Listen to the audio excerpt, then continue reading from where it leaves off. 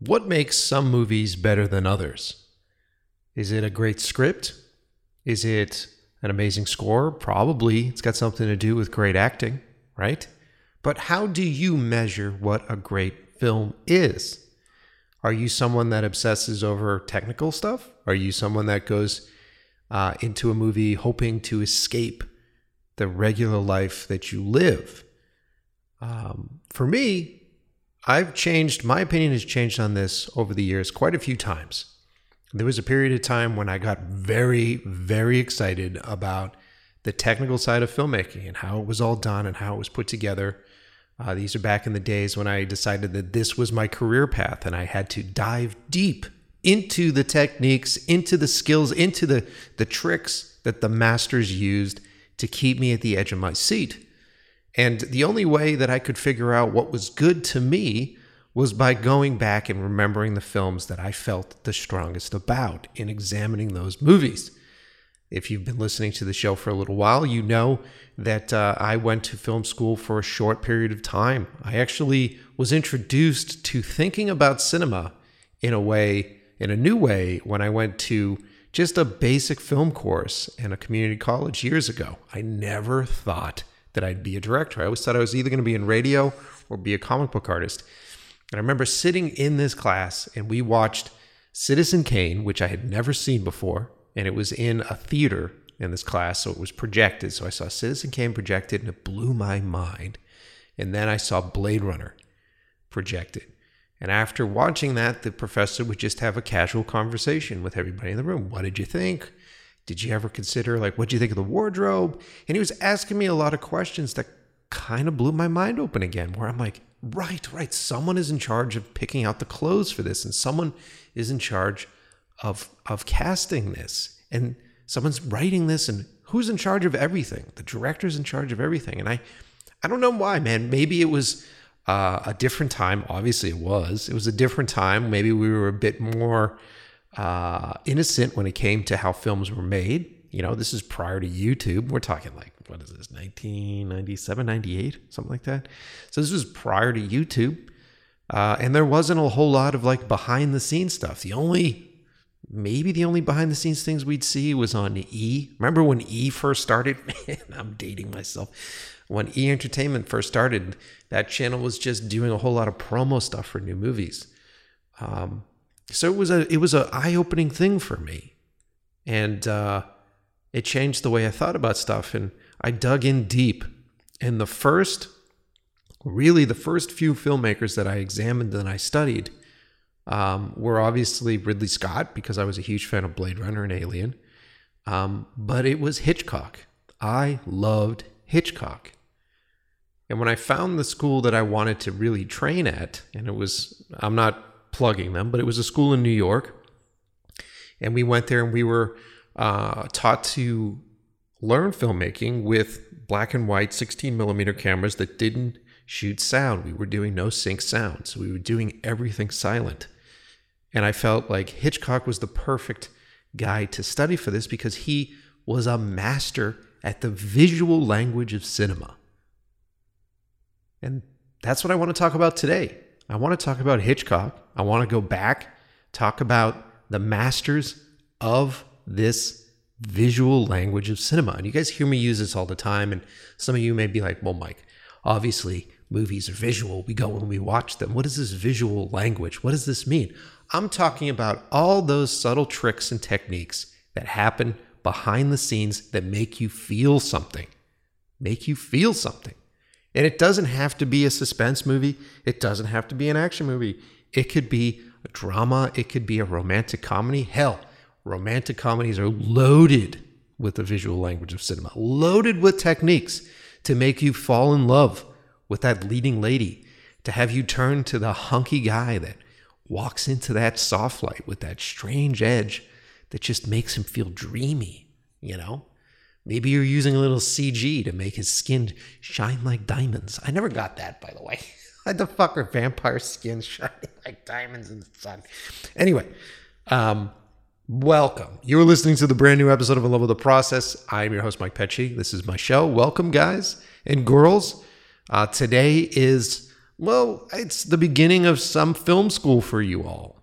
I hope you guys listen to what we talk about on today's episode and are inspired to tell stories with pictures. My favorite thing to do. I'm trying to line up a few episodes over the next couple of months that really dive into the visual language of cinema. And today's is a great one. It's an exciting one because if I want to talk about Hitchcock, I should probably talk to someone that knows a lot about Hitchcock. Maybe even somebody that has published about Hitchcock, put out a book on Hitchcock, and has done countless hours of studying and understanding how Hitchcock arrived at his level of visual storytelling. So I did a little research and came up with today's guest. And by the way, full disclosure, if you listen to the past few episodes, you've heard that I had a little bit of trouble with Zencastr. So I tried to get today's guest on last week, and we were in the process of recording our interview remotely. So I have to do it through a website that records it on his end. And it started to get exciting, started to get great. And then I'd lose him every fucking time.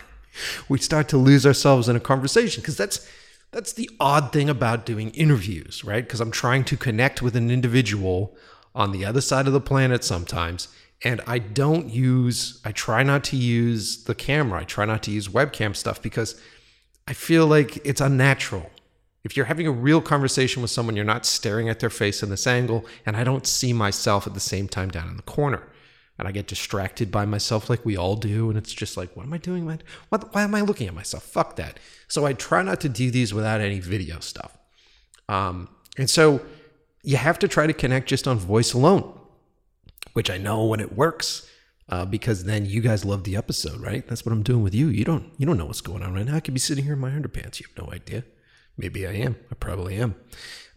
So we tried to do the interview last week, and it kept fucking cutting out, and it got really irritating and aggravating. And I was like, dude, let's just do it. Let's just push it a week. We'll do it next week. So I'm excited. I haven't interviewed yet. I haven't done it yet. I'm about to talk to him in the next few hours. I'm just banging out the intro before we get in. And I hope everything goes well. I've been doing a bunch of testing this week. We've got a backup plan. So fingers fucking crossed that everything works on today's episode, because I'm excited to talk to our guest, Jeffrey Michael Bays. Now, who is Jeffrey Michael Bays? Well, he's a writer. He's been a contributor to Movie Maker magazine. He is a producer as well. He actually produced the radio play Not From Space, which was listed as, and I have to listen to it, which was listed as Time Out Magazine's top 5 essential radio plays of all time. Of all time. Jesus, man. That's awesome. And he also produced the docuseries Hitch 20, which is a documentary series that is sort of supplemental, I think, to this book about Hitchcock. So the book that we're going to talk about today, which I'm very excited about, and something that I think you guys will all want to jump on, is Suspense with a Camera, The Filmmaker's Guide to Hitchcock's Techniques, which is very cool. Let's get into the details of this. Suspense with a Camera brings the secrets of suspense out of the shadows. Written for screenwriters and directors by a leading expert on Hitchcock techniques, you will have fresh insights on crafting suspense. These ideas have never been published before and share revelations that go far beyond the cliche knives, corpses, and blondes that associate with many Hitchcock suspense. Suspense is such a basic part of storytelling, it can even be used in romantic comedy. Yeah, of course. How did Hitchcock manipulate his audience into a state of frenzy?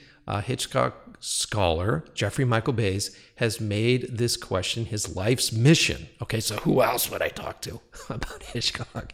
And he's here to share his top tips for escalating suspense and leaving your audience begging for more. Ideal for filmmakers of any types. These tips will enhance everyone's creative works, shorts, web series, TVs, etc., etc. Okay, so I'm pumped. Like I said, I already started to have a conversation with Jeffrey, and he knows his shit. So we're going to dig in deep, and I know a little bit about Hitchcock. I've spent some time watching his films. And let me ask you this, the listener at home. How many Hitchcock movies have you seen? What is your favorite Hitchcock movie? Do me a favor, drop me a note. I'll do some posts for this episode. You'll see promo posts and ad posts for this episode on my Instagram account.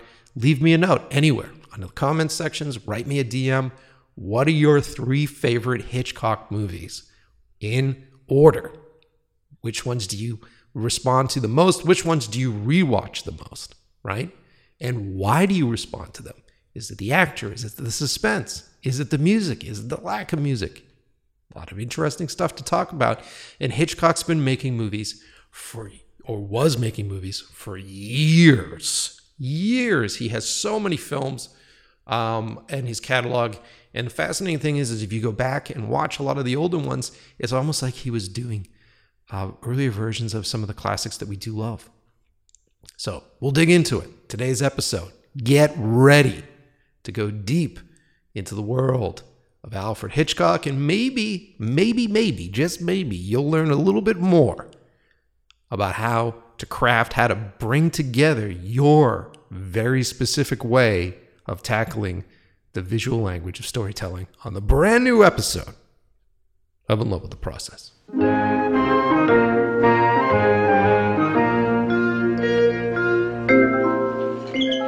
How do you do? My name is Alfred Hitchcock, and I would like to tell you about our good friends, the birds. That's the damnedest thing I ever saw. Birds just don't go around attacking people without no reason. Yes, they attacked the children, attacked them. What's the matter with all the birds? Birds are not aggressive creatures, miss. They bring beauty into the world. Those gulls attacked. Impossible. They came in right down the chimney. Why are they doing things? It's the end of the world. Are the birds gonna eat us, Mommy? Get yourselves guns and wipe them off the face of the earth. That would hardly be possible. Mitch, don't! The 5 continents of the world contain more than 100 billion birds. All at once, the birds were everywhere. Why don't you all go home? Lock your doors and windows. Did you get the windows in the attic? When do you think they'll come? What happens when you run out of wood? I don't know. You don't know. When will you know? When we're all dead.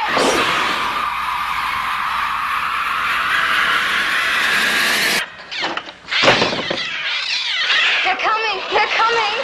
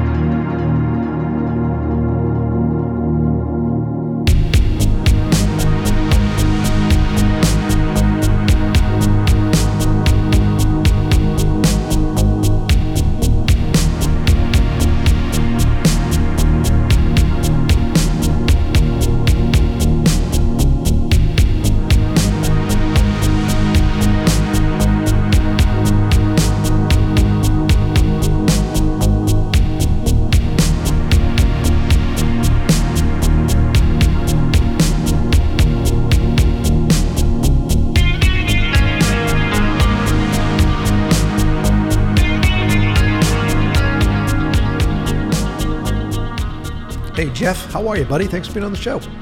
Hey, thanks for having me on. Very excited to have you back on the show, even though the first time we had a fail. Yes. They don't need to know that. So excited to talk about Hitchcock, excited to talk about suspense. I've been wanting to do a show on the visual storytelling of cinema and Hitchcock for a while, and you're the man to have on. So thank you for being here, and let's get into it, dude.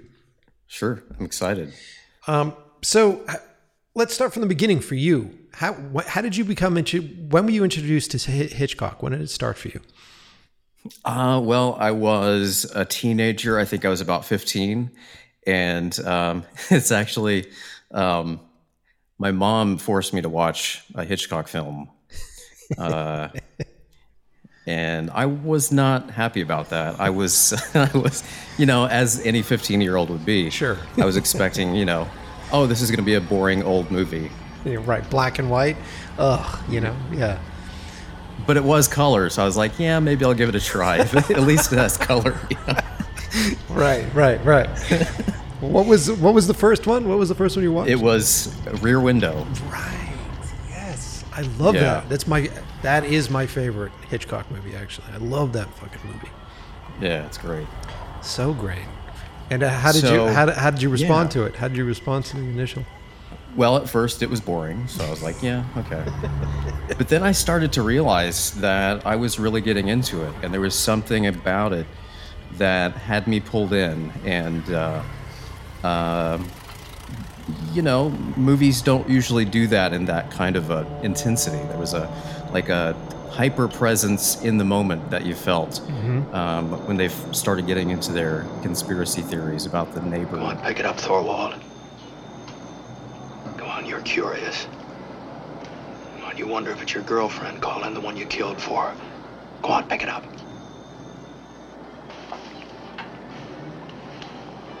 Hello? Did you get my note? Well, did you get it, Thorwald? Who are you? I'll give you a chance to find out. Meet me in the bar at the Albert Hotel. Do it right away. Why should I? Little business meeting to settle the estate of your late wife. I don't know what you mean. Now, come on, quit stalling, Thorwald, or I'll hang up and call the police. I have only $100 or so. That's a start. I'm at the Albert now. I'll be looking for you. I said, wow, what is this? A movie hasn't done this to me before. So, that's what kind of sparked the curiosity I had about what Hitchcock was doing that nobody else was doing. And, here we are 30 years later, I guess.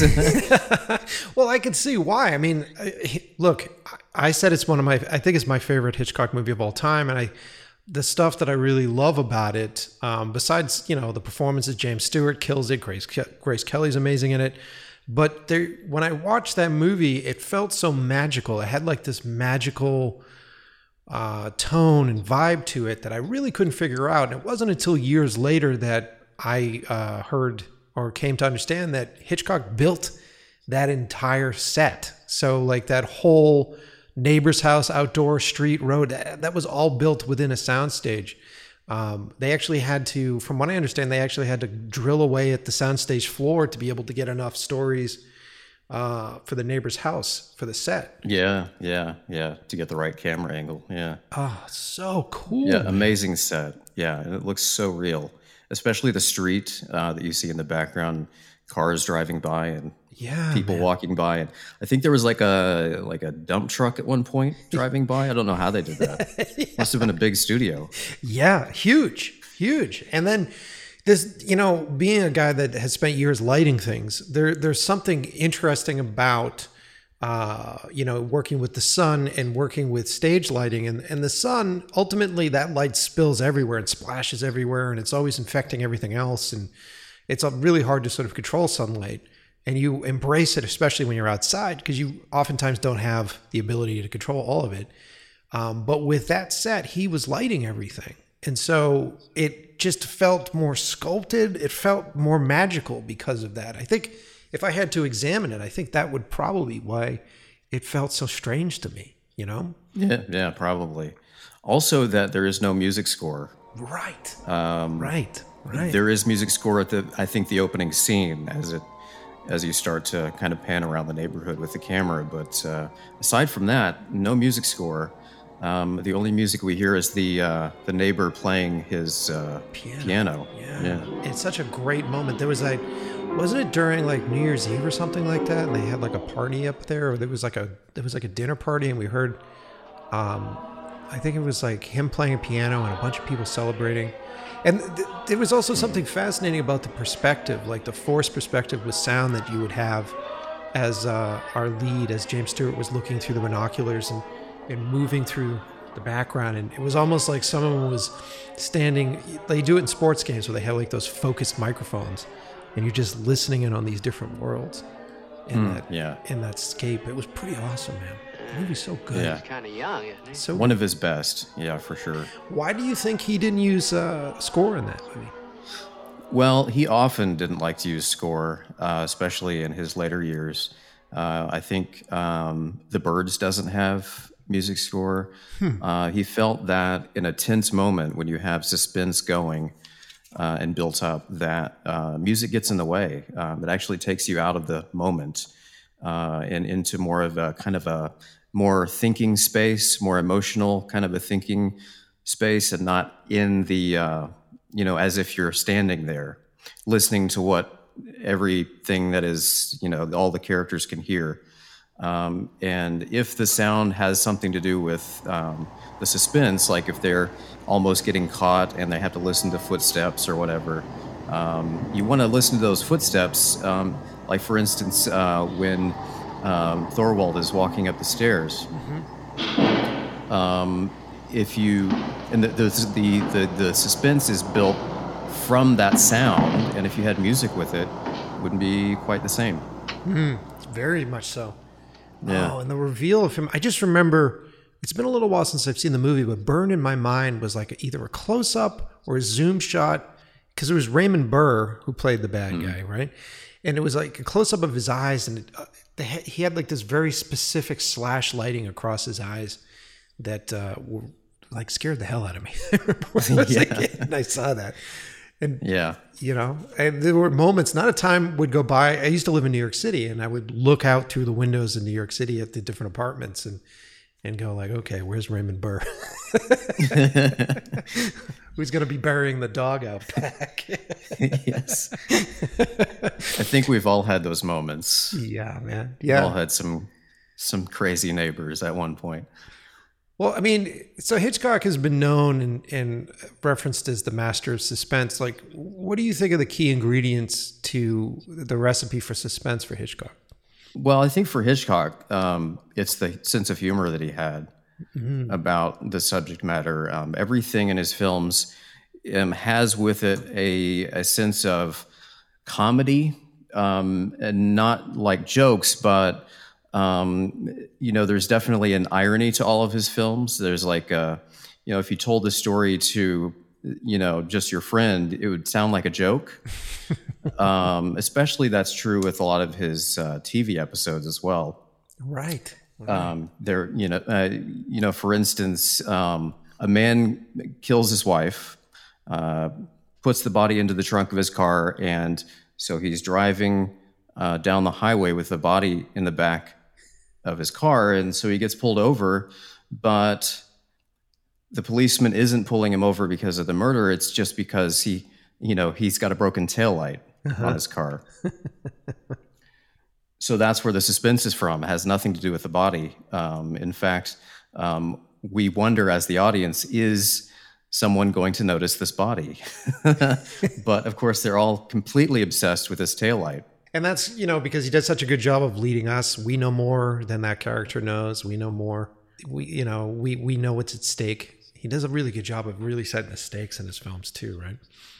Yeah, and that kind of goes to like the 3 steps of suspense, where you have a secret that you share with the audience, and most of the characters don't know about the secret. So as the other characters get closer to finding out, that's where the suspense is. It's a lovely night. You'll be driving up in good weather. I almost wish I were going with you. It might be rather exciting. Driving at night always is. But driving with you and Philip now might have an additional element of suspense. You were right, Philip. Those books were tied clumsily. He's got it. He's got it. He knows. He knows. All right, he knows. Easy, I'll take care of you. The secret, we assume, would destroy the whole story, The movie would be finished if that secret got out. Right. 100%. And it's interesting how he's using all of the techniques at his disposal to really play with that and really force that, whether you're talking about like camera blocking or positioning or acting or talent blocking and toying with that. He just seemed, when I used to watch his stuff all the time, he just seemed like he really knew how to take that camera and make you feel something. Like each one of his camera moves or each one of his angles or his positions, I just felt emotionally connected to them in one way or another, you know? Yeah, that's true. He called that orchestration with the camera. So just as a composer is writing a symphony with all the different instruments, and some instruments come in at different times, the camera shots he would use would come in at specific times to make you feel a certain way. And he really used that as a way to what he called play the audience like an organ, mm-hmm. Like he would push the buttons, to make them feel a certain way. And it started with the camera orchestration, which is using close-ups and also wide shots and mediums, and switching between those in certain ways. And then, of course, moving the camera as well, panning through a scene and a dolly in for emphasis on some sort of emotion, or a pulling away from something to make the situation feel more helpless. It was all orchestrated. It was all planned ahead of time in his storyboards, right? So that you don't, on a Hitchcock set, you don't shoot coverage. You're not just shooting different options. You're just shooting it one way. It's the way he wants to tell the story. I've heard from a few folks that one of the reasons why a lot of, like he did it and a lot of directors were doing it at that time period, was so that the studio couldn't take the cut away from them. Like they were specifically shooting it pretty much the only way it could be edited for it to work. Yeah, exactly. Yeah. And, he may have done that on purpose to avoid, people tinkering with his edit. Because, there's the famous Selznick Hitchcock, feud that was happening in the early 40s. I don't know. What was the feud? Oh, well, okay. So there's a film called Rebecca, which actually won an Academy Award for Best Feature. Yes. And that was Hitchcock's first American film. David Selznick was the producer of it. And he was, one of those kind of controlling producers, and Hitchcock wasn't used to that. And so they kind of, they got into a lot of arguments and didn't end up working together for very long. But yeah, it may be that, his control of the edit was partially because of that. It's wild when you think of, because there are a lot of stories like this. Like I think of David Fincher when I think of that, probably for two reasons. I think of David Fincher because I was thinking of David Fincher when we were talking about Rear Window, because when he did Panic Room, he essentially did the same thing. He built that giant set of that place with the street and everything, which obviously he was influenced by Hitchcock for. But then there's also the stories of when Fincher was hired to do Alien 3. And how the producers made that a miserable, almost ruined his directing career. He almost didn't want to direct feature films after that because of the intense stress that was put on him for Alien 3. And then they ended up ripping that movie from him and then recutting it into something else. It's fascinating how, you look back on, at least as a film director myself, I look back on the greats a lot of the time and I go, man, they had it so great. Look at all these great movies. But what I'm doing is I'm looking back through their catalog of finished films going, wow, their life must have been so fantastic. And then you hear that after, how many movies did Hitchcock do in Europe before he did Rebecca? Over at least 20 or so, right? Yeah, at least 20, yeah. Yeah, and so then he comes here to the U.S. and he's got a producer that he's battling it out with. It's like, come on, man. That's insane, man. So, yeah, fascinating stuff.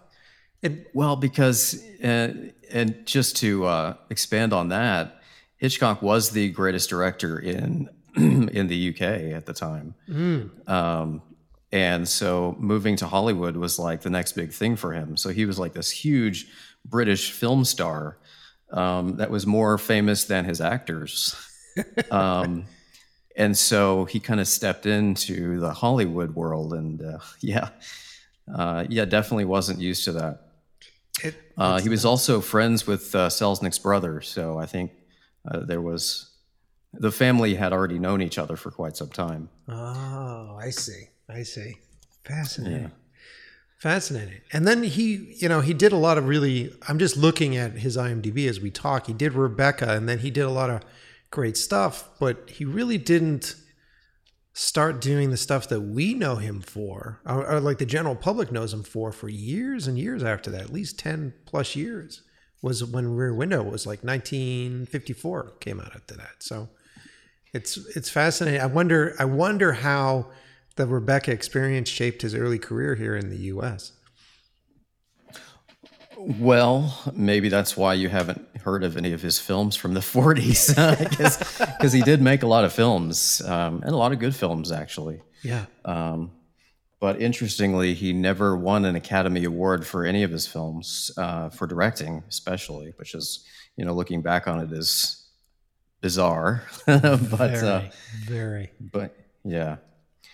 But yeah, it was in the 50s, and I think it was because of his TV show where he would introduce himself to the audience on every episode. That kind of solidified his brand in the public eye.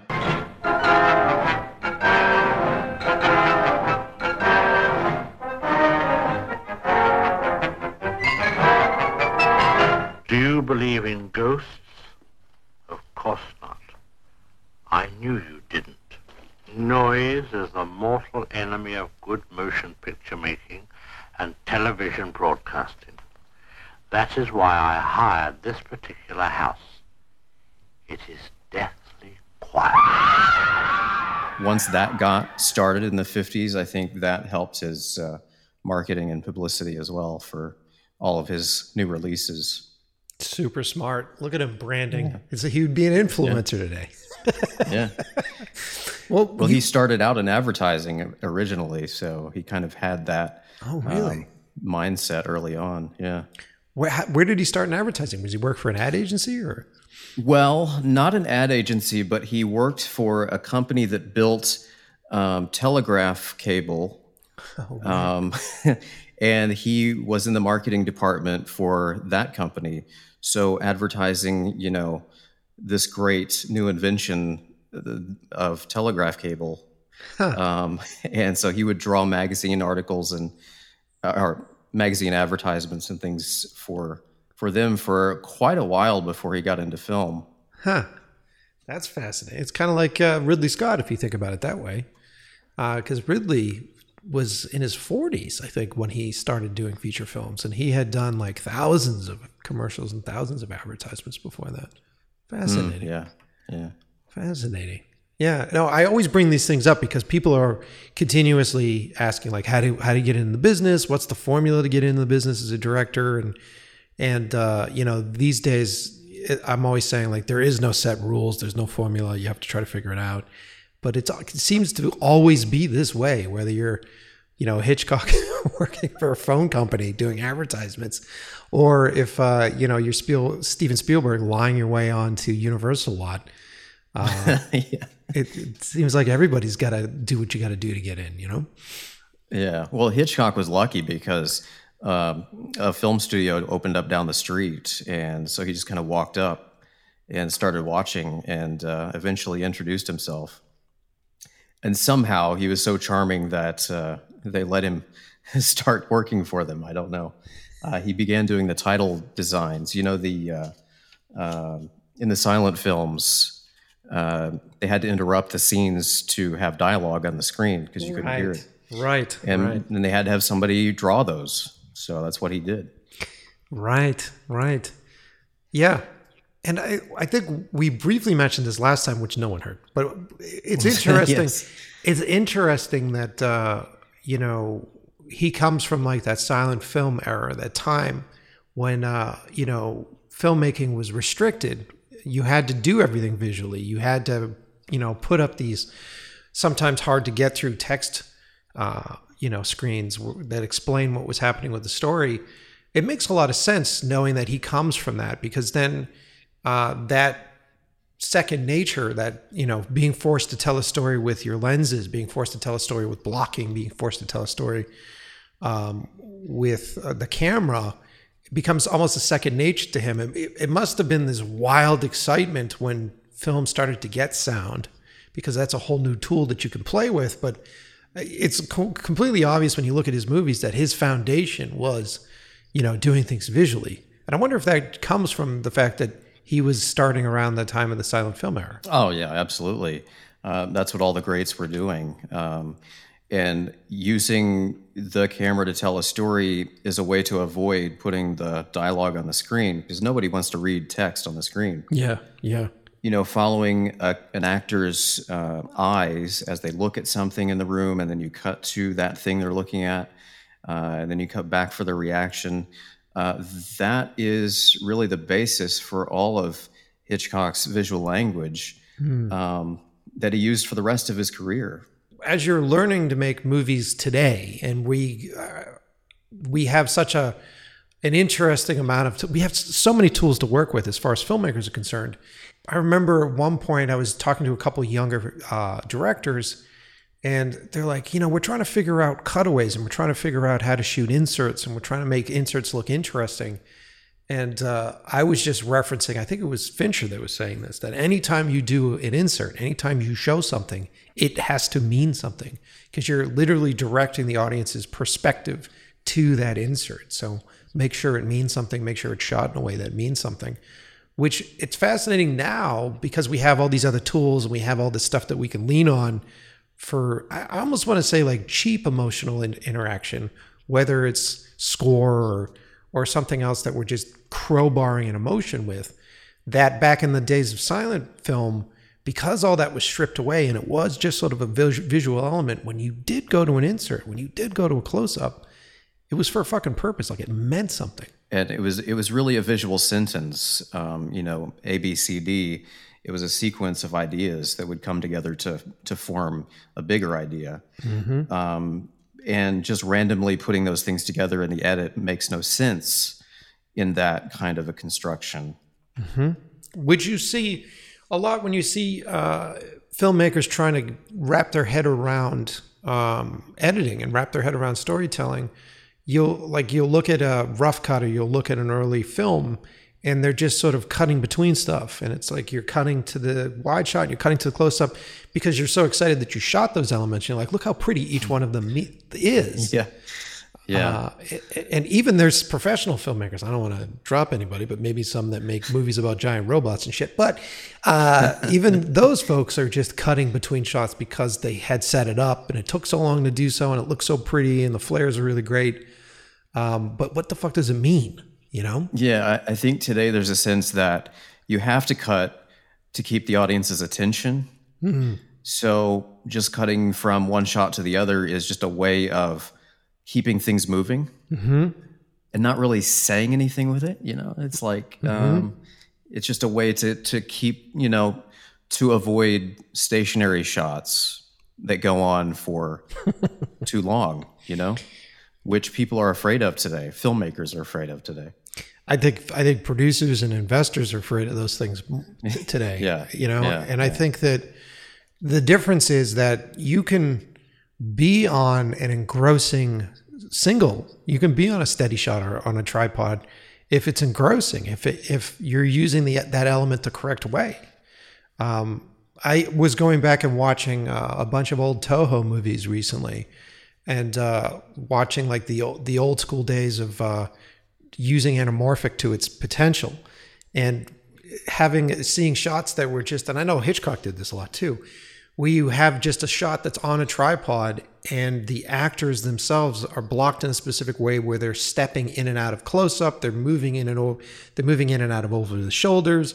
Like the actual blocking of itself is very almost like play-like as far as the performance is concerned, and the camera just ends up being that perspective of the audience sitting and watching a play on stage, which is interesting. Film is really the only storytelling medium that can actually move around in a scene. Yeah. And so if you're going to do that, you should have a reason for it, aside from just being interesting. Now, Hitchcock believed that if you cut away from a shot, you're actually dissipating tension, So there's a trade-off between, holding on to tension and cutting to something new, unless you get into the kind of fast montage editing, like in his shower scene, Right. where the tension comes from the editing. But if you have an emotional moment from an actor, his rule was to always stay on that actor, even if they get up and walk across the room, stay with them in one shot, because that's holding on to that emotional reaction. And cutting to anything else, even a wide shot of the same actor, is going to dissipate any kind of feeling that you have. And maybe you want that feeling to go away, so then you cut. Yeah, because that's a big horror thing too, where you're building that tension, like what's around the corner, what's down that hallway, and then if you are, oftentimes you'll see people cut and break that tension to build it again. So they break it, build it, break it, build it, break it, build it, build it, build it, and then hopefully it's not a jump scare. Yeah, Hopefully it ends up paying off in an emotional way, not a cheap way. Which is what I love about all my favorite Hitchcock movies, is that it never feels cheap. I don't think and even, it may be dated. You may watch those films today and not be able to connect with the environments, or not be able to connect with, the outfits of the wardrobe and stuff, but it doesn't feel like his technique is dated. It actually feels like his technique is pretty current with a lot of stuff.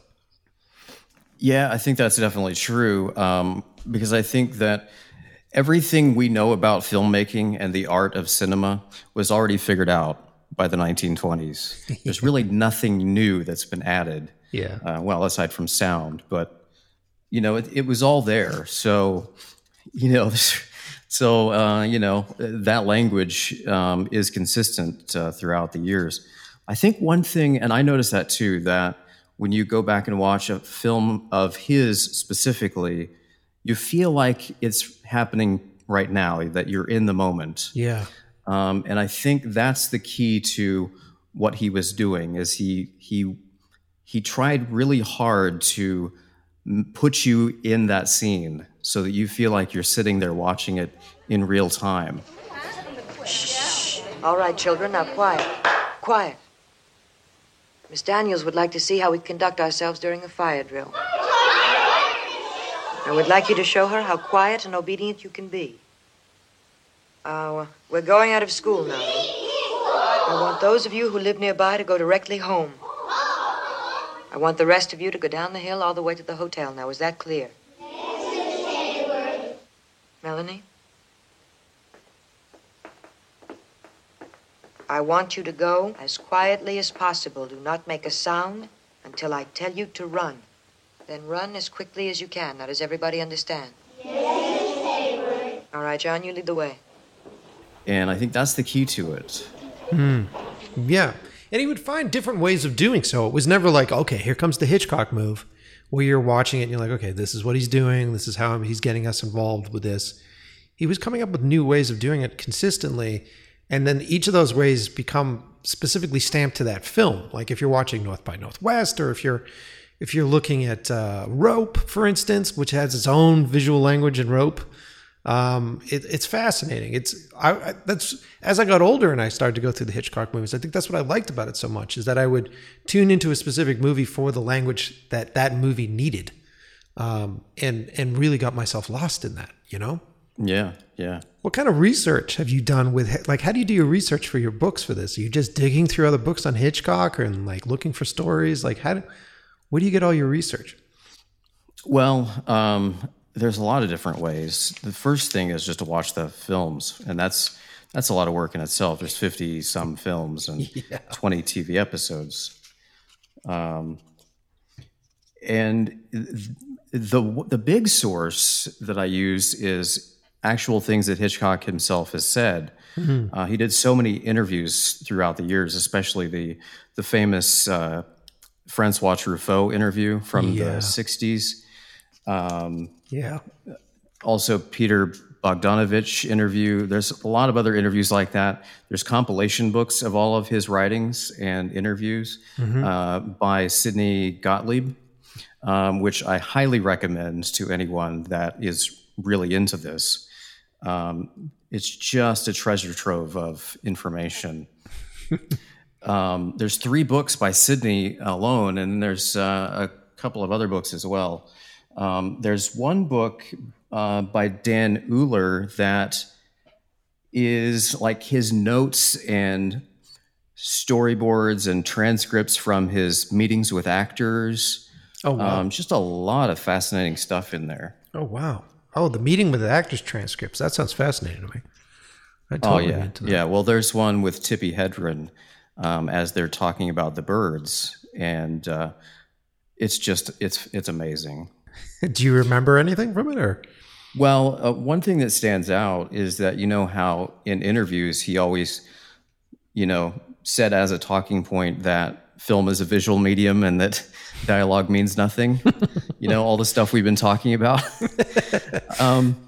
Well, when he's talking with his actors, it's all about the dialogue. He's actually coaching the actors on how to emphasize words and when to put the pauses in. So he's being very specific about the rhythm of the dialogue and almost treating dialogue as if it's music. Do you know if he allowed any improv with his actors, or was he incredibly controlled over everything with it? Oh, he was controlled. Yeah, every glance, every nuance, very controlled. Oh, that's fascinating.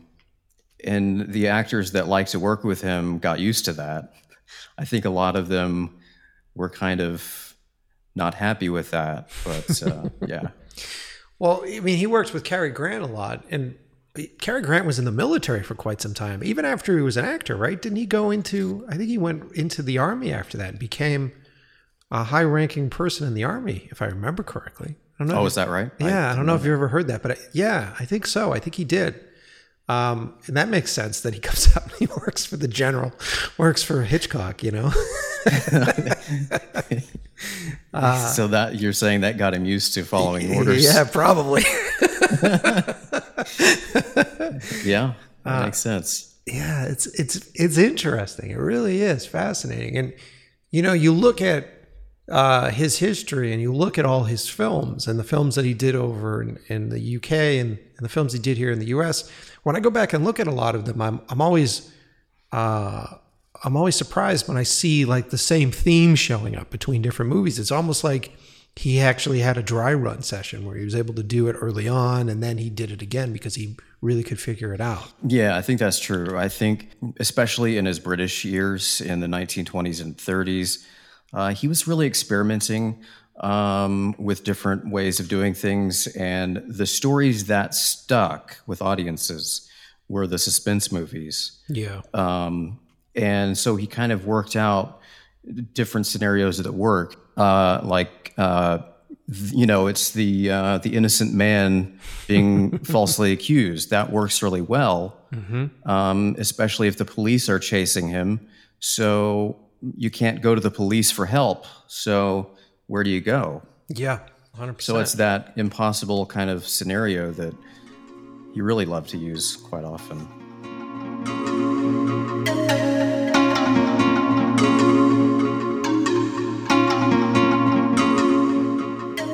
Time to take a moment and give some thanks to the sponsors, people that support the show.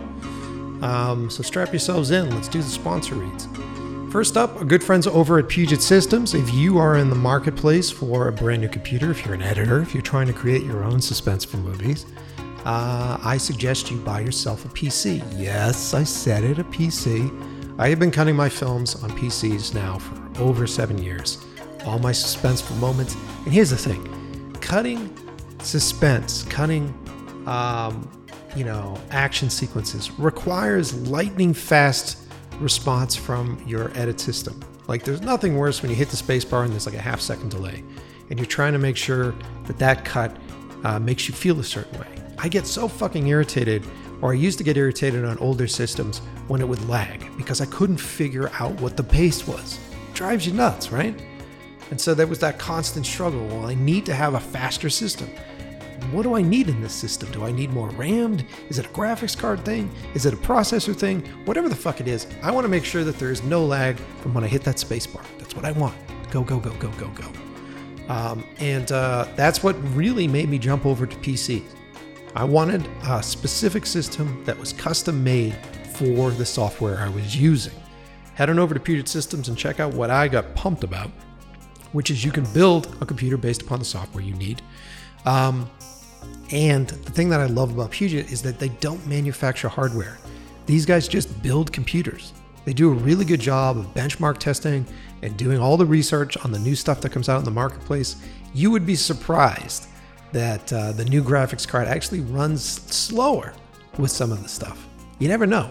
These guys benchmark test everything, and they let you know what is the best deal, what's the best bang for your buck, and what they love to do is talk to their clients and their customers.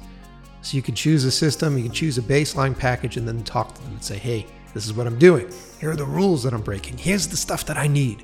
And they love to work with folks. They have been a supporter of the show for ages. A lot of you listening have bought Puget Systems. You guys have been writing to me telling about them. I'm very proud of that. I'm proud of the fact that we're all involved with Puget. Puget is such a great company, a family-owned company. Really great guys, fun dudes to hang out with. And so I'm very excited that this partnership has worked out really well. If you haven't checked them out yet, just click the link below the episode. Head on over to their Instagram account. I think it's at Puget Systems. And say, hey, Mike sent you. Just let them know that you're coming from in love with the process. You never know what kind of deals you get. You know what I mean? So check it out. If you're on the market for a new computer, go on over to PugetSystems.com. Supporting the show is good friends over at Blackmagic Camera. You know, so many of us want to practice these techniques, want to learn how to build tension in a sequence. And that just takes practice and time. You need to get good footage. You need to get footage into your computer, your edit system, and see how it cuts together. How's that wide shot cut with a close-up? You need a camera at your disposal. And so for years, I was just using an old DSLR because I didn't need anything better. And recently, I was looking for a camera that would create the images that I needed for broadcast, but also would stand the test of time, be something that I could have for a little while. I like the idea of having a camera that shot raw. I like the idea of being able to manipulate things in the timeline, which I love as far as color is concerned. So I looked into Blackmagic. Everybody was talking about it. I fell in love with them. I thought that I've been using their 6K Pro camera, and it's really great. I never thought that I would be shooting 6K, but I'm telling you, I'm reframing, zooming in, making stuff work, and then even just compressing it, like converting it down to 1080 or down to 4K. The images look so sharp and pristine. Check them out. See what I'm talking about. Head on over to Blackmagic's website. The link is below in the description of the episode, and check out that amazing 6K Pro camera that they have.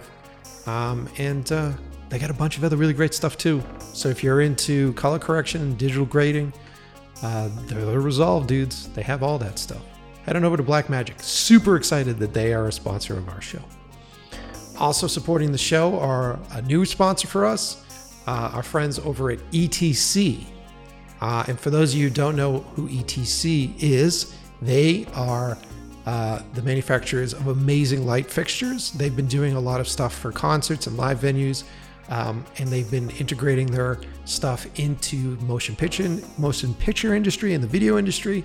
I love ETC Source 4 lights. I've been using them for a long time now. They have them now with LED units in them, which are amazing. I love a lot of the old ETC lights, which are tungsten based. They're spotlights. I love those lights. I use them all the time on Gina's music videos whenever I need to just throw a spotlight on an actor's eyes or an actress's eyes, or maybe backlight them in a specific way. If you go back and look at Gina's video with B. Miller wearing the cowboy hat that we had posted so much, that spotlight was an ETC. Let me see what their reads are. Let me start with a new read here. Wireless technology. Studio lighting has advanced in more than just color quality and brightness. In an increasingly mobile world, it has been fascinating to see how manufacturers are bringing wireless technology to the fold. ETC has done just that with their FOS/4 studio fixture in line with the NFC and City Theatricals multiverse technology. NFC makes it possible to send and receive fixture information from the convenience of your phone or tablet, which is definitely a game changer for quick setup. So basically able to control all these features from your phone. And with the Multiverse Wireless DMX, you can control the fixtures from a console without the need to physically connect them. That's huge. I spent so much time just running cable. With the ability to broadcast 10 universes of DMXs from a single transmitter. That's pretty nuts. Multiverse technology can help you scale up the wireless lighting systems on a set. These features are consistent across the FOS/4 panel, the Fresnel, and the new Source 4 LED Series 3. Source 4, great. You can check all these out at ETC's studio fixtures have to offer by visiting etcconnect.com/love with the process. Let me say that again, etcconnect.com/love the process. That's what it is. I'll put the link below in the episode. That's etcconnect.com/love the process. Also supporting the show are our good friends over at Quasar Science. Talk about LED lighting technology. Quasar makes amazing LED tubes and fixtures. This is a company that was created by gaffers for lighting people. Like, these are guys that were on set, frustrated, working with lights, wishing that they were constructed a certain way, wishing they were more rugged. These guys got together, created Quasar Science. And I use their rainbow LED tubes all the time. They're bicolor tubes.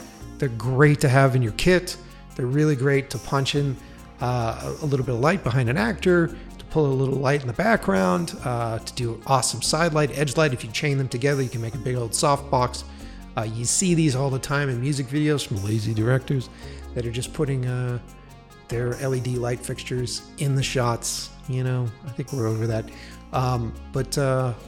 Head on over to Quasar Science. Check it out. See what I'm talking about. And like I said, the thing I love about that company is it's a company made by gaffers or from gaffers for lighting people. So these guys know how to build units that are going to stand up to the pounding they get on set. So head on over to Quasar Science. The website is below in the description and check them out. If you're a longtime listener of the show and you're asking yourself, Mike, how can we help? We know how expensive it is to do this podcast, and how the hell do you do it? Because you don't charge per episode.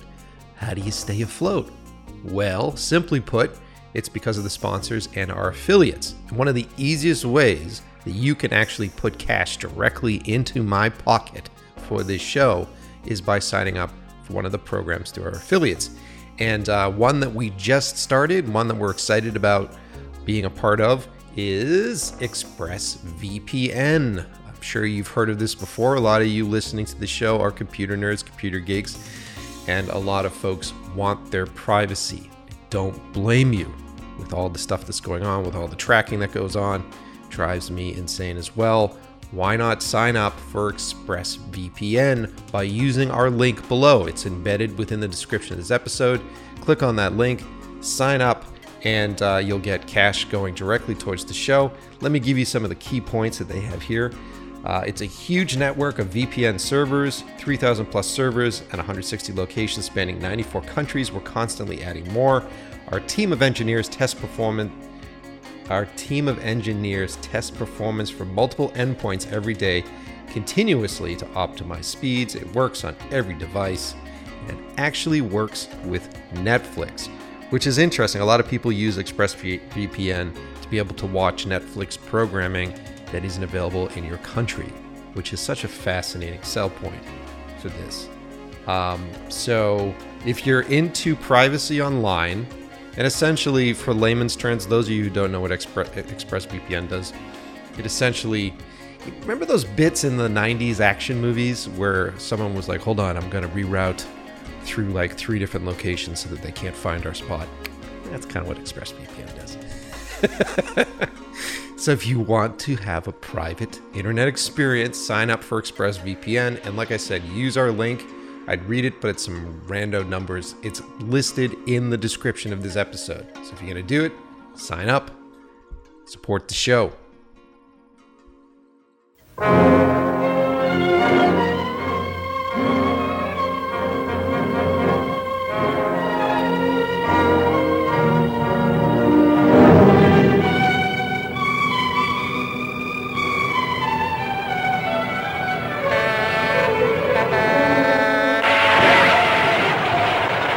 I'm an advertising man, not a red herring. I've got a job, a secretary, a mother, 2 ex-wives, and several bartenders dependent upon me. And I don't intend to disappoint them all by getting myself slightly killed. You can't fight it, Carrie. Someone's out to get you. By violence. Or by abduction. They'll even frame you for murder. So run for your life. Search for a man who doesn't exist. A secret nobody knows. And start a love affair in an upper berth. Hello there. Tell me, why are you so good to me? Shall I climb up and tell you why? A train may be an old-fashioned way to make a getaway. But who wants to get away from an exquisite, inquisitive blonde? How do I know you aren't a murderer? You don't. Eva Marie Saint seems to enjoy Carrie's romantic performance. But her companion, James Mason, has other ideas. Ask him, Carrie. Apparently, the only performance that'll satisfy you is when I play dead. In your very next role, you'll be quite convincing, I assure you. It's one surprise after another. Adventurous Carrie, romanced by the kind of blonde that gets into a man's blood, even if she has to shoot her way in.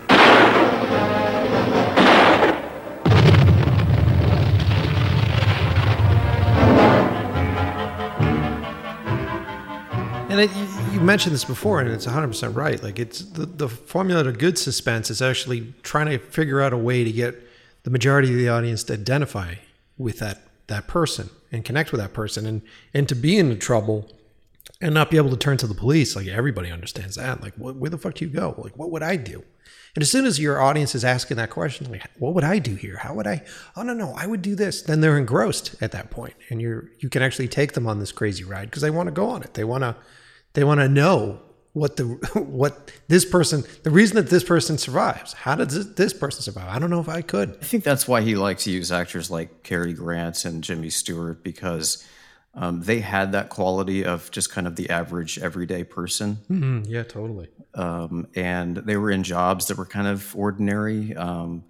Hitchcock didn't like to use professional criminals or, like police detectives as main characters because he felt like the audience couldn't relate to them because they were just like above them somehow. Yeah, right.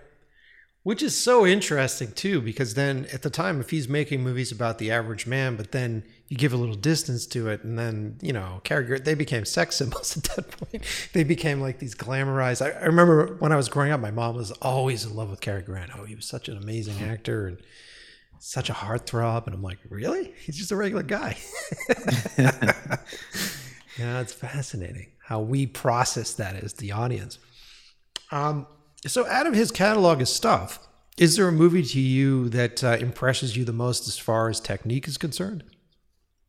Well, I would say Rear Window is definitely up there on the list. I always go through, different favorites as time goes by, because, if you watch a movie again after a certain period of time, it might hit you a different way. Sure. I really like Rope. I think that stands the test of time. In terms of his technique, it's fascinating because he's really using all of these shots that he normally uses. The only difference is that he's not cutting to the next shot. He's moving the camera to the next shot.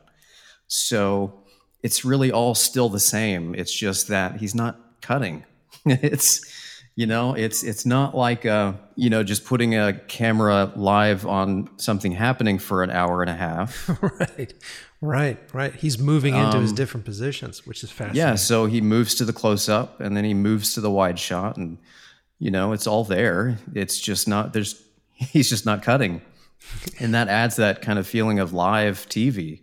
And I'm constantly bringing up newer filmmakers so that the audience can identify. It's surprising how young our audience is. But you look at Spielberg too. Spielberg came from television, and so a lot of his like moving camera stuff and his blocking was to be conservative with time, because TV you don't really have that kind of time. But he would move in and out of his close-ups. He would be able to move the cameras and get that coverage in a single. And then the theory with Rope was that it was supposed to be like one long continuous shot, right? He was just hiding, because you would have to cut to swap over film mags at that point. So he was just hiding that stuff, right? Yeah, like every 10 minutes. Yeah. He would have to hide the cut. Yeah, and there's actually 3 intentional cuts in that movie for dramatic purposes. It's been so long since I've seen it. I have to watch that again. Oh, I just remember being completely enthralled with that movie as well. Okay, so Rope is great. Obviously, that's like a very intense visual technique of trying to make it seem like it's one continuous shot. Is there another film that speaks to you? Okay, well, North by Northwest is always good. A lot of good comedy in that one. That's another example of using humor in really dangerous situations. Especially like the car scene in the kind of the opening sequence. Oh my God! Where he's intoxicated, Cary Grant, and forced to drive down the highway at night, and that is a really dangerous situation. But Hitchcock treats it as a joke, so you're laughing through the whole thing because his drunkenness is funny. That's an interesting choice. Yeah, no, and it works so well. Was that was it North by Northwest where the lead walks? Was he in advertising? Was he in the advertising building in the opening of that, and he walks out into the New York street and goes into the crowd? Yeah, he was in advertising. Yeah. Oh my God, I just remember that opening. I remember the blocking of all the extras and how he did this. Hitchcock did like this reversal shot where. That was Cary Grant, right? Was that Cary Grant in that one? Yeah. So he's walking with his like assistant or something, and they're talking, and Hitchcock is just cramming all these people into this shot as they're moving through. It's so incredibly crowded, and you watch that and you go, this doesn't feel real. It's not like he's on the actual streets of New York City doing this. And so knowing what a tight fist he had over everything, the blocking is just strange, and everybody's just sort of smashing in. It's such a fascinating.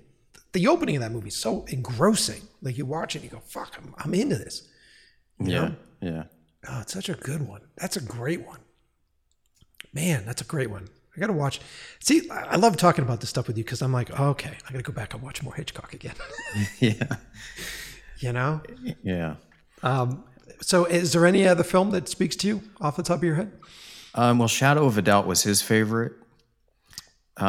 It's a nice movie. That's one of those 1940s films that we talked about. A lot of humor in that one too, by the way, where the side characters are debating the best way to commit murder. So while the real murder is happening, you've got all these extras like making jokes about murder. So that irony is hilarious. The Strangers on a Train. Oh, it's a great one. Yeah. Also really good. Mm-hmm. Love that movie. This has been good. This is good talking about this stuff. Like what? I'm just trying to get. So basically what the purpose of episodes like this are for you guys that are listening is I want you to go back and watch the classics. And I talk about Hitchcock. We talk about Kurosawa. Kurosawa is another one. If you go back and you watch these directors that are coming off of silent film and they're coming off of a medium that was just specifically visuals, and you can examine if you feel something. If you go back and watch some of these earlier films, and you got to put yourself in the right mindset. Get rid of your.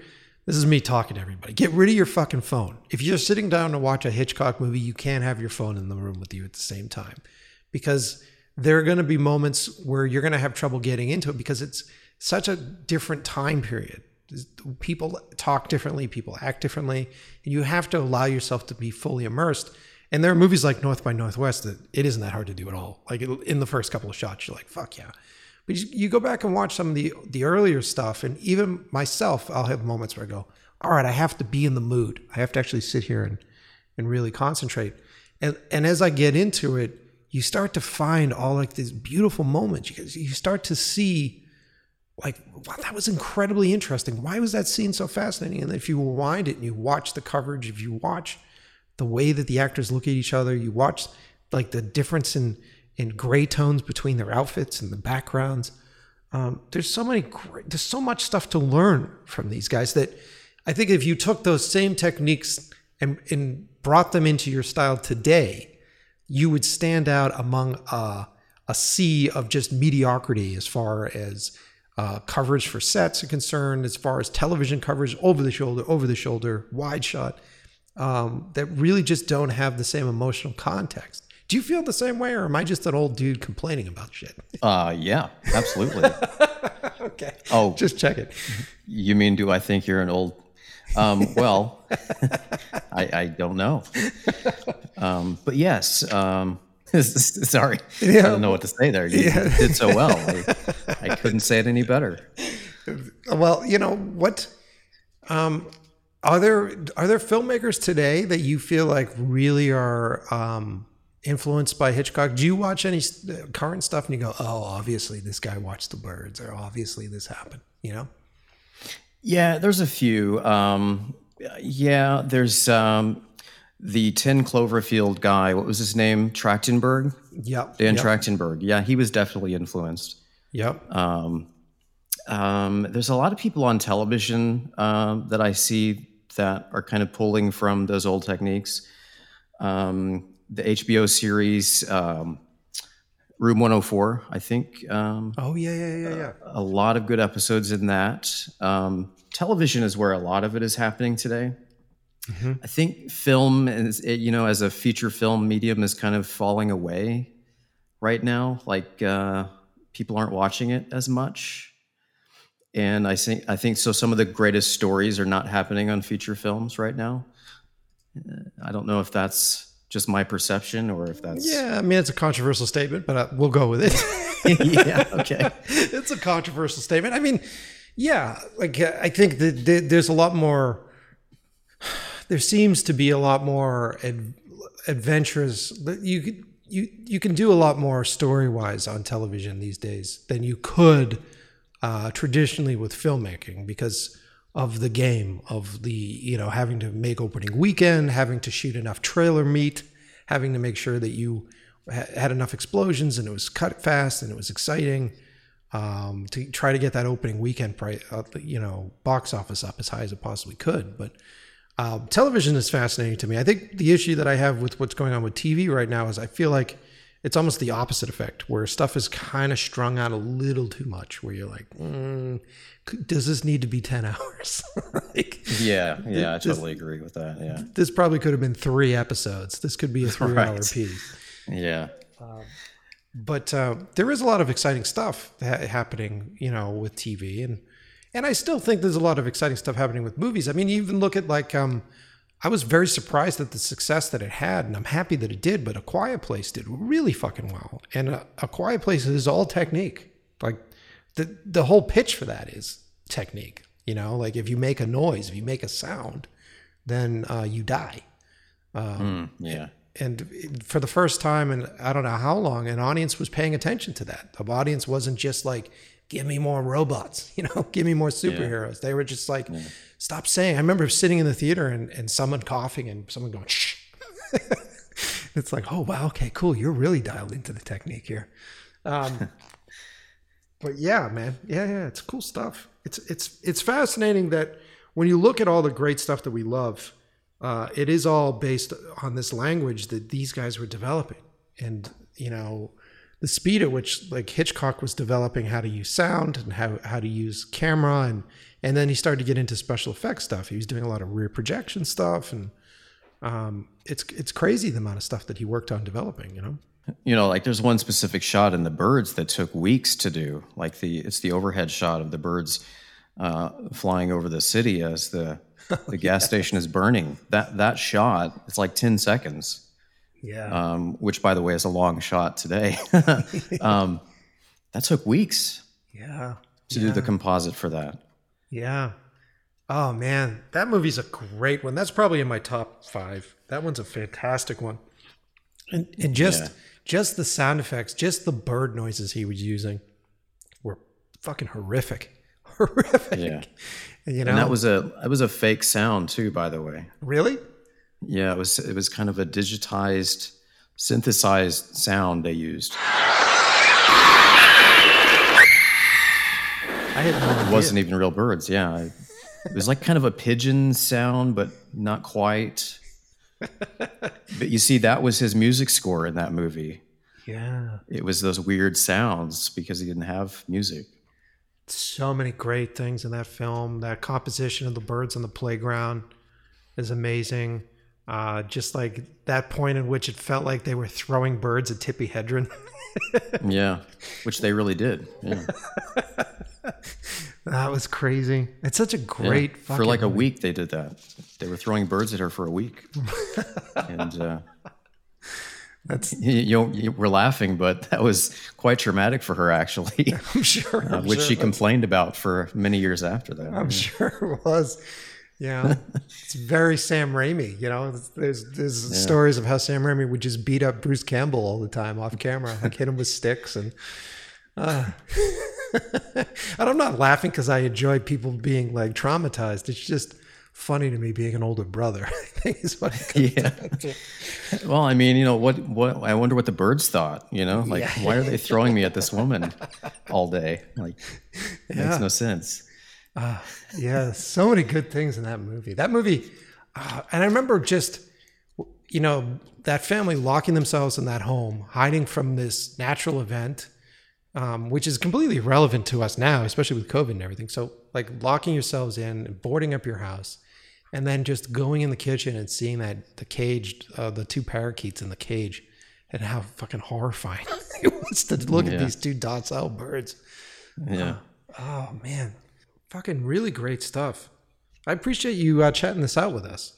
And yeah, happy to do that. My book has a lot more. You know, we've been talking about Hitchcock's films and stuff. In the book, I get into more techniques. So, like filmmakers today, how they can put some of this into process and do it themselves, create suspense, and really use the psychology of suspense. And what do you think are the 3 most important steps? And we might have started to cover this, but what are the 3 most important steps to creating suspense, do you think? Well, the 3 steps is first you have a secret that one of the characters knows, usually the protagonist.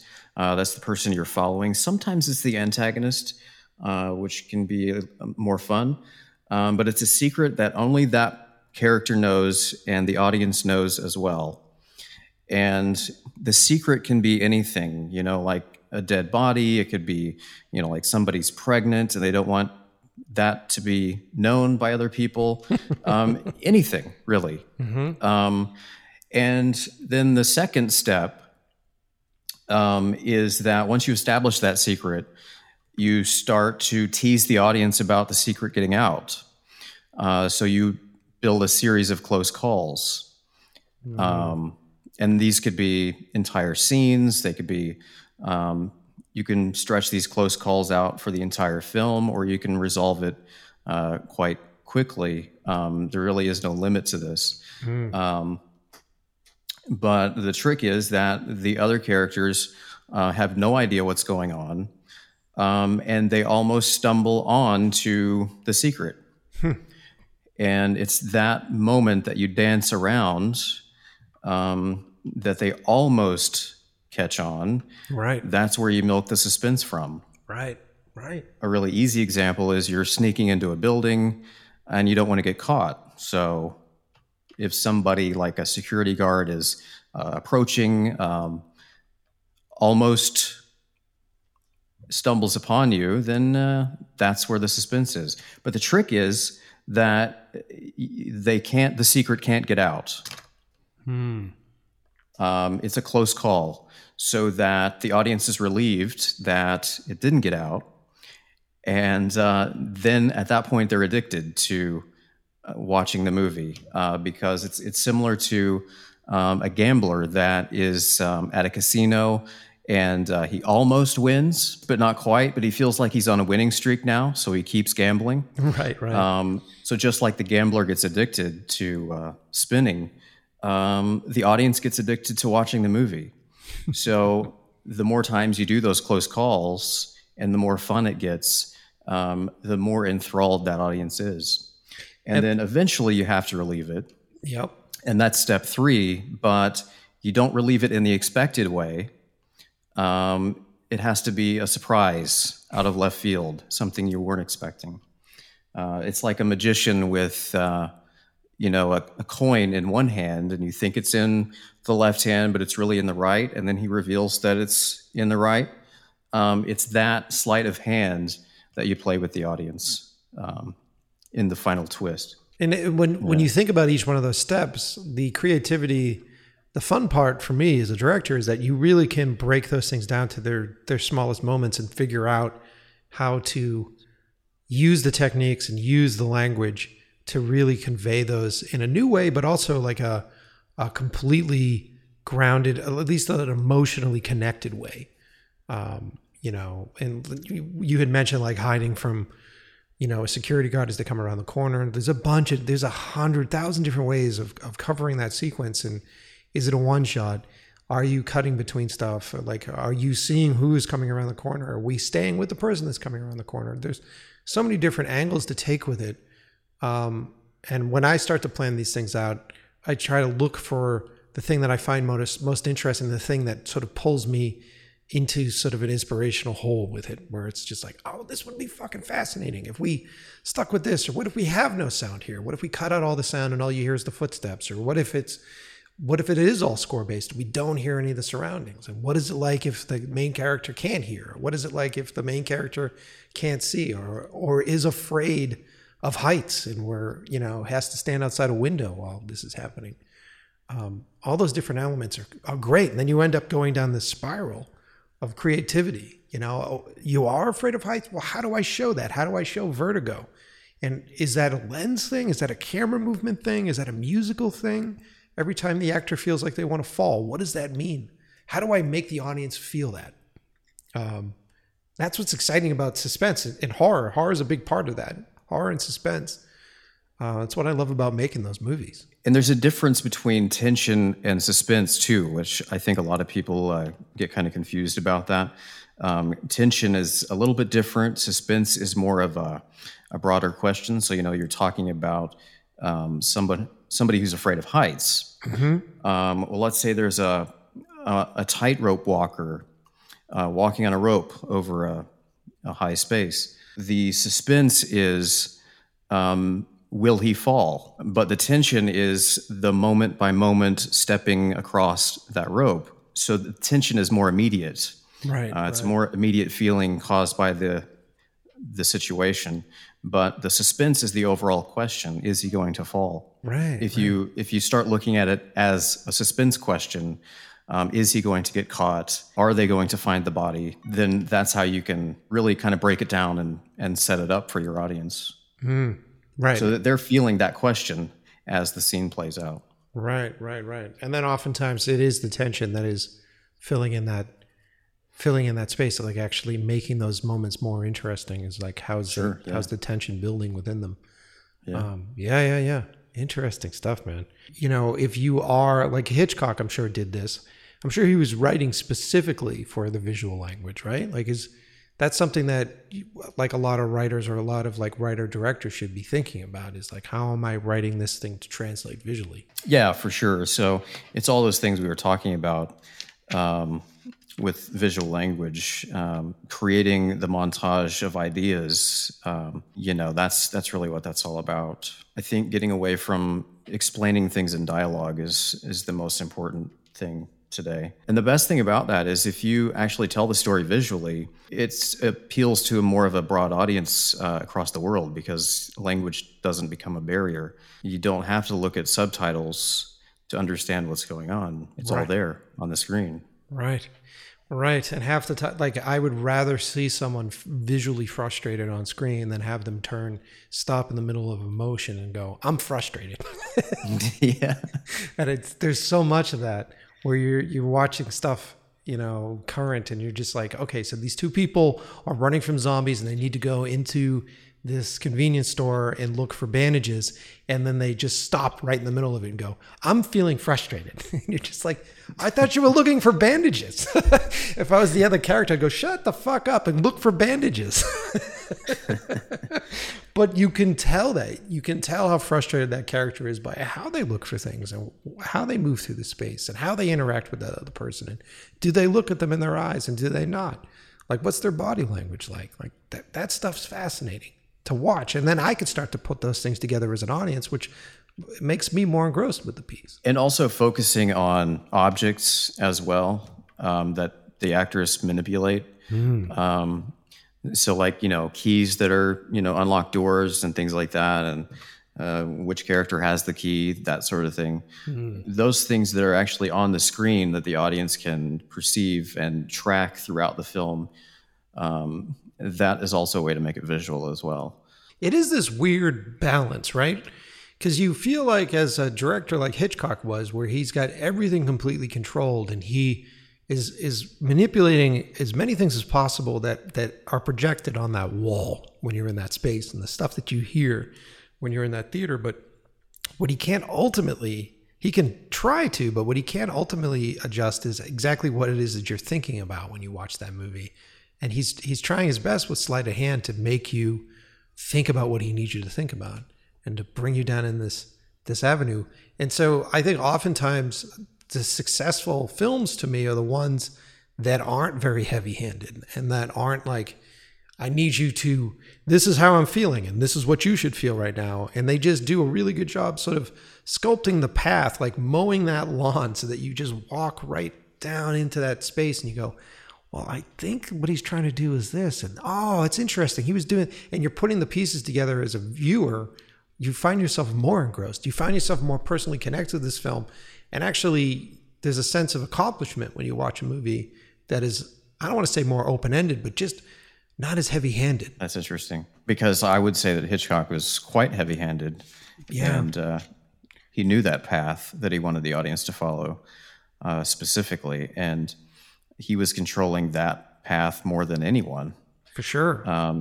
Probably to date. And they've actually done studies on this that they hooked people up to like a brain scan in a lab. And so they compared the difference between like brain scans between people watching a clip from Hitchcock and watching something else. And the people that watched Hitchcock actually had a lot more brain activity. Weird, really? So yeah, it was definitely, he definitely knew how to manipulate. It's so interesting. I wonder what his storyboarding process was like. Do you know much about it? So like why he chose certain things or how he chose certain things? Yeah, and I'm curious what it was like. Like, did he do multiple rounds of storyboards for stuff, or was it like, this is my thought, and sort of sat down with an artist and went, this is exactly what we need? And was it always him doing it? Is he like a Ridley Scott, where Ridley will ride in the back of the car on the way to work and board out this movie himself? Or was he working with artists that were interpreting what he was saying and then creating their own version of it? I've seen a lot of storyboards that he actually sketched out himself. Yep. Because they're very simple and it wouldn't have been someone else that did it. But I also have seen storyboards that an artist rendered as well. And I almost wonder, because I haven't really researched this area, but I wondered at one point if these storyboards that we see today were created after the fact. Oh, interesting. Yeah. So I'm not sure how much validity there is to what we see today. So yeah, it's a fascinating topic. I do know that he planned everything else. He planned all of that in advance. He had that specific shot sequence in mind that he wanted to tell the story, and he didn't want the editing to influence it like we talked about before. But, there's also speculation that his wife was involved more than we know, that maybe she was storyboarding. Yeah, So- yeah, because she was his editor for a while too, right? She was cutting his movies. She was doing a lot of things that we don't know about. Because back in those days, women didn't, take the credit quite as much, especially married couples. So, it's possible that we know that she had a lot of influence on the writing of his scripts and the approval of his scripts. But she was an editor, and she worked in film in the 1920s, just like he did. Yeah. And that's where they met, actually, is working together on silent films. So she became a creative partner quite early on. The question is, how much did she do? I don't think anybody knows that. Yeah, because when you look at these legends, right? You look at these directors, and over time, you get a few generations out, and they're geniuses, and I don't know how it happened, but they just, were born on this planet with the idea of like how to use a 50 millimeter lens, how to use a 20 millimeter lens. And you sit there and when you start to hear these stories, and you forget that they're humans that are just figuring out how to use tools. They're humans figuring out how to, convey emotions that they've experienced in their life. And so, I was asking about the storyboarding process, because when you are going to hook someone's brain up to a thing and they're responding that much to these visuals, I wonder, it would be so hard to do that kind of study where, like, at what point did that frame become that responsive? Was it like multiple passes at storyboard art where he's just like, this is not right. The character should be more centered, and there should be more background here. And then maybe if her dress was the complementary color or contrasting color of this, then people would respond to that more. And it's all these like little details that must make that frame as receptive to us. But I think also he just knew. It was instinct. Yeah. Interesting. He just knew because, it's also speculated that he had autism, so a very visual thinker. So he just saw it in a different way. One thing that I find fascinating about looking at some of his storyboards, I think it was from Lifeboat that I'm talking about specifically. Okay. The two options, is a close-up and another close-up that's a little bit further away, but not really. So what's the difference between those two shots? Why is he shooting two different types of close-up? One is just a little bit further away. So there's obviously some instinct that he knew about that was so specific that would just blow our minds if we ever figured it out. If we were plugged into the Hitchcock mindset. It's crazy. I mean, there has to be something, because he stands out among, a sea of directors, especially from that time period. And, the skeptic in me often is like, well, is it because of the personality that was Hitchcock? Is it because of the television show? Is it because of the, Hitchcock Presents and the silhouette? Was it the marketing that gave him the advantage over some of the other filmmakers that were incredibly talented? But you go back and you look at his work and you're, still engrossed by it. And you're like, well, there's something here, man. Like he knew what he was doing. And if he is that controlling, and he was that controlling with his work, and he didn't allow for improv, then he's only shooting a certain amount of coverage for the edit, then he'd be hanging himself if he didn't know what he was doing, Yeah. It's That's true. It is fascinating when you think about it. Well, all this stuff is great. I'm so happy to have you on the show, Jeff. And for those of you listening, definitely check out the book, Suspense with the Camera, The Filmmaker's Guide to Hitchcock's Techniques.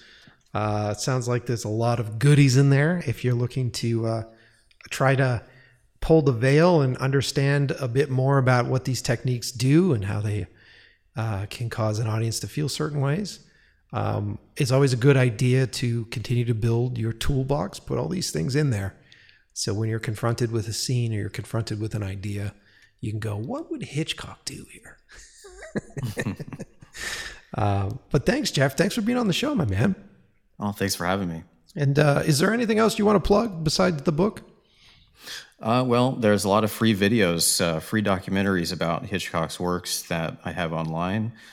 Be sure to check those out. There's the whole Hitch 20 docu-series, which goes through each of the TV episodes that he directed. Super cool. And so we get together with other filmmakers and they kind of react to watching these episodes and kind of give their own insights on to what they saw. And so it's a documentary that's for filmmakers. And then there's the longer documentary I did about Hitchcock's techniques, which I just finished earlier this year. So definitely check that out. Oh, cool. Which one's that?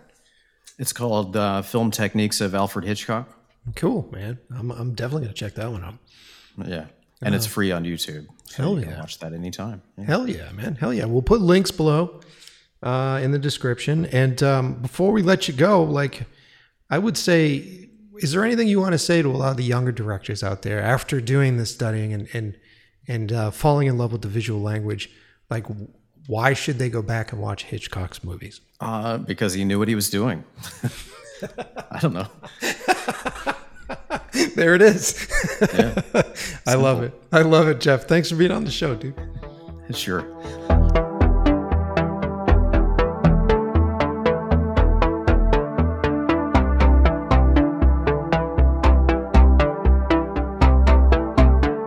Well, there it is. Today's episode with Jeffrey. And hope you guys liked it. I hope you guys really thought about some Hitchcock stuff. I hope you guys are inspired to go back and watch some really great Hitchcock movies. Let me give you my list of films that I really love. The Birds, great movie, very suspenseful film, really fun special effects. A lot of current event stuff is being played with there, whether you're talking about being locked in the house because of COVID, the crazy stuff that people do. Really great movie. Marnie's another really great one. Psycho, everybody loves that movie. North by Northwest, stunning film. It looks gorgeous. The locations are amazing. The set pieces are phenomenal. Definitely a watch. Rear Window, without a doubt, is such a fun movie to watch. So many great techniques involved.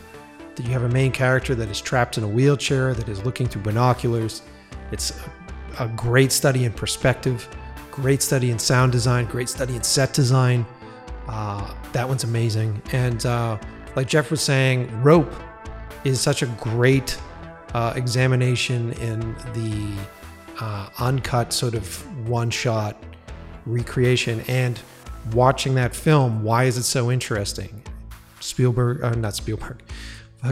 Hitchcock moves in and out of his shots, which is really fun to see. Really great movie. So many. His list is so long. I'm actually going to go back and watch a lot of his films from the 40s and earlier.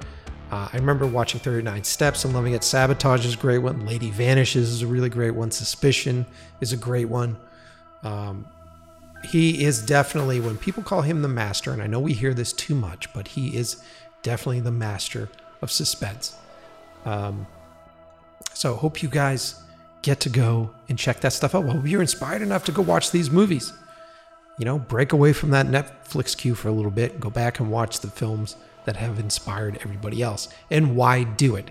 I know everybody that's listening to the show is either movie fans or most of you are making films. If you want a leg up, if you want an advantage over the people that you're coming up with, the folks that don't have the patience to go back and watch these films, I'm telling you, you're going to go and you're going to learn something. And I don't know how many of you ask all the time, like, how do you develop your own personal style? How do you develop the feeling that your films are going to have? Go back and be inspired by the greats. Because Hitchcock inspired all the filmmakers that we grew up loving in my generation. And those folks inspired the filmmakers that the youngest generation is growing up and watching right now. And it all comes from the source. It's crazy to me that movies have only been around for just about a couple hundred years. It's not even, it's still very young. It's still very young medium. Pretty nuts, man. So go back and check them out. And I want to thank everybody listening to the show. I want to thank everybody for supporting the show. And, checking me out on Instagram at Mike Pecci, checking out the podcast at In Love With The Process Pod. That's In Love With The Process POD on Instagram. And if you enjoyed this episode and you want to get into it, you want to get a little deeper, you want to curate your listening experience, you can head over to InLoveWithTheProcess.com. And there you could choose episodes based upon subject material. So if you want to check out what our directors have to say, I have a whole section based on directors. I have cinematographers, all sorts of stuff. So head on over there. And if you're listening to the show, whatever sort of streaming service you're using, the place to leave reviews is on Apple Podcast. Unfortunately, you can't leave reviews on Spotify. You can't leave reviews on a lot of these other outlets. Apple Podcast is where to go. And you don't have to listen to the show on Apple Podcast if you don't want to. But if you want to leave reviews that help put this higher in the algorithm on any of these platforms, you leave reviews on Apple Podcast and that'll help us out. That's it, man. I'm not going to gab too much. Hope you guys liked this episode. Lots more on the way. And as always, thanks for listening. And I will see you next Tuesday.